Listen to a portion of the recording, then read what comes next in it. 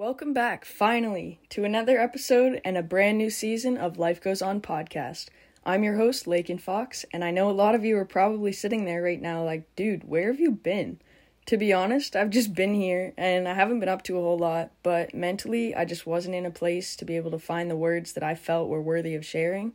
I want this content to be as authentic as possible, so I've made the executive decision that even when I'm feeling some type of way like I have the last few months, I'm still going to put my thoughts out here in case they're still beneficial or thought-provoking to you, the listeners, in any way.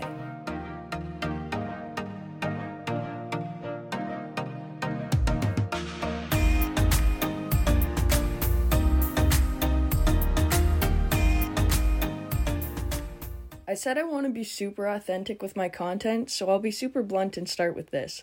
Life is not easy for anyone. The last few months I've realized that no matter who we are, bad things happen to us all. And that's not to say that our individual stories don't matter, but rather the opposite. If we can empathize with each other's stories and show compassion and love, we can strengthen the bonds with the people around us and build more supportive communities.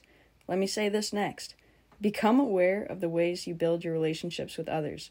I've talked about attachment styles a little bit before, but in practice, I've discovered that having the awareness of how you behave in relationships with others can take your bonds to the next level because you really sit in the power of your own vulnerability and emotions.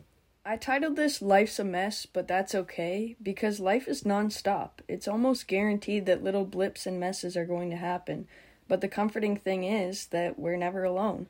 Someone is almost always under some sort of stress, so let's all help each other carry the weight of whatever's getting us down. The most time I spend these days is alone, and for a lot of people, that can be a terrifying thing. I honestly believe that one of the most painful feelings in this lifetime is loneliness. This past year, I've worked super hard to combat this feeling on my darkest days, but I'm going to be really honest. There are still many days I feel like the whole world is just existing around me and I'm in my own little bubble of solitude. Oftentimes, too, when I'm alone, I almost guilt-trip myself into an even more negative feeling because I don't feel like I'm doing what I should be doing with my time alone. This is where the work on myself I've done comes into play, where in therapy I was taught to shift my thoughts, to do things that distract me from going further into the negativity and break the old patterns of spiraling. Shifting your own thoughts takes a lot of practice and self-discipline, but it's super helpful and worthwhile. Thought changing is basically when you feel yourself getting worked up with any negative feeling. Mentally, you take a step back and ask yourself why you feel this way, and then keep asking yourself related questions to essentially walk yourself through the conundrum. Recently, I found myself feeling really negatively and frustrated with myself because I had a list of about 20 things to do, a deep desire to want to get them done, but also was stressed about not getting them done even though I had more than enough time to. Finally, after a few days of pondering this new awareness for how I was feeling, I sat down with my little flip pad and thought about what the root of my issue was. Obviously, a multitude of tasks on a to-do list can be stress-inducing, but that's pretty standard and doesn't normally upset me in this way. What I realized was that it wasn't the tasks themselves bothering me, but rather the time it would take to complete each one, and the fact that I didn't have the availability in my schedule to get each task done all at once in the same sitting. For some odd reason, I have it set in my mind that it feels better to sit down for several hours at a time hyper-focusing on a task from start to finish. What I wrote in my flip pad was this: how can I be able to start tasks/projects and be able to not complete them in one sitting and not go completely unhinged or manic or have a full breakdown? Once I was able to get that question in front of my face, I started to think of what I would say to a friend if they were going to ask me for advice on the topic. Some solutions I came up with were setting time limits and using alarms on my phone, remind myself there will be time to fit it into the next day if I don't complete the task, and to write down my ideas but not to worry about them until the scheduled time slot for that particular task. And the key to doing this exercise is that I wrote it down in my flip pad where I write all my important thoughts, so I will always have it and can refer back to it when I need to. I've spent a lot of this past year battling between having an utmost optimism and intense fears when it comes to life throwing things my way that aren't easy to handle. I find it really overwhelming sometimes to balance and maintain all of the moving parts of my life. The biggest change I've made personally is trying not to be so hard on myself when things aren't necessarily going right.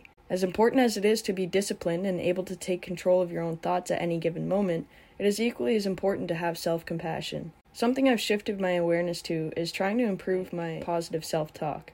I have a terrible tendency to go on couple-week loops back and forth between absolute god complexes about myself and treating myself like garbage when things don't feel as good. The biggest task is to stop the negative spiral of thoughts as soon as possible and to give yourself positive affirmations and words of reassurance. The sooner you interrupt the negative spirals and the more you become aware of when they're coming, like a muscle, your brain adapts to the interruptions over time, so eventually you'll be able to detect the onslaught of negativity before it arrives, and naturally your brain will interrupt with more compassionate and positive self-talk. As the old saying goes, I am my own worst critic, and I think that goes for a lot of people. While we can be critical and set the bar high for ourselves, we need to still be mindful that we're just humans trying our best, and you're stuck with your own thoughts at the end of the day, so try to control them so that you're nicer to yourself. I don't care how cheesy it sounds, be your own bestie. It'll be the best thing you ever do for yourself. The world we live in is so fast-paced, it makes sense that sometimes we get caught up in it and feel like there's just not enough time in the day to get everything done. My experience with balancing a lot on my plate has been trying to figure out how to take care of myself better in my downtime so that I can enjoy my uptime tasks even more. There's a saying, if you don't make time for your wellness, you'll be forced to make time for your illness. And this exact thing happened to me where I had to take time away from most major aspects of life, like work and school, because I was having such a hard time in my head. Life will never stop, and that's just a fact. If we have to be here and get things done, we may as well take care of ourselves while we do.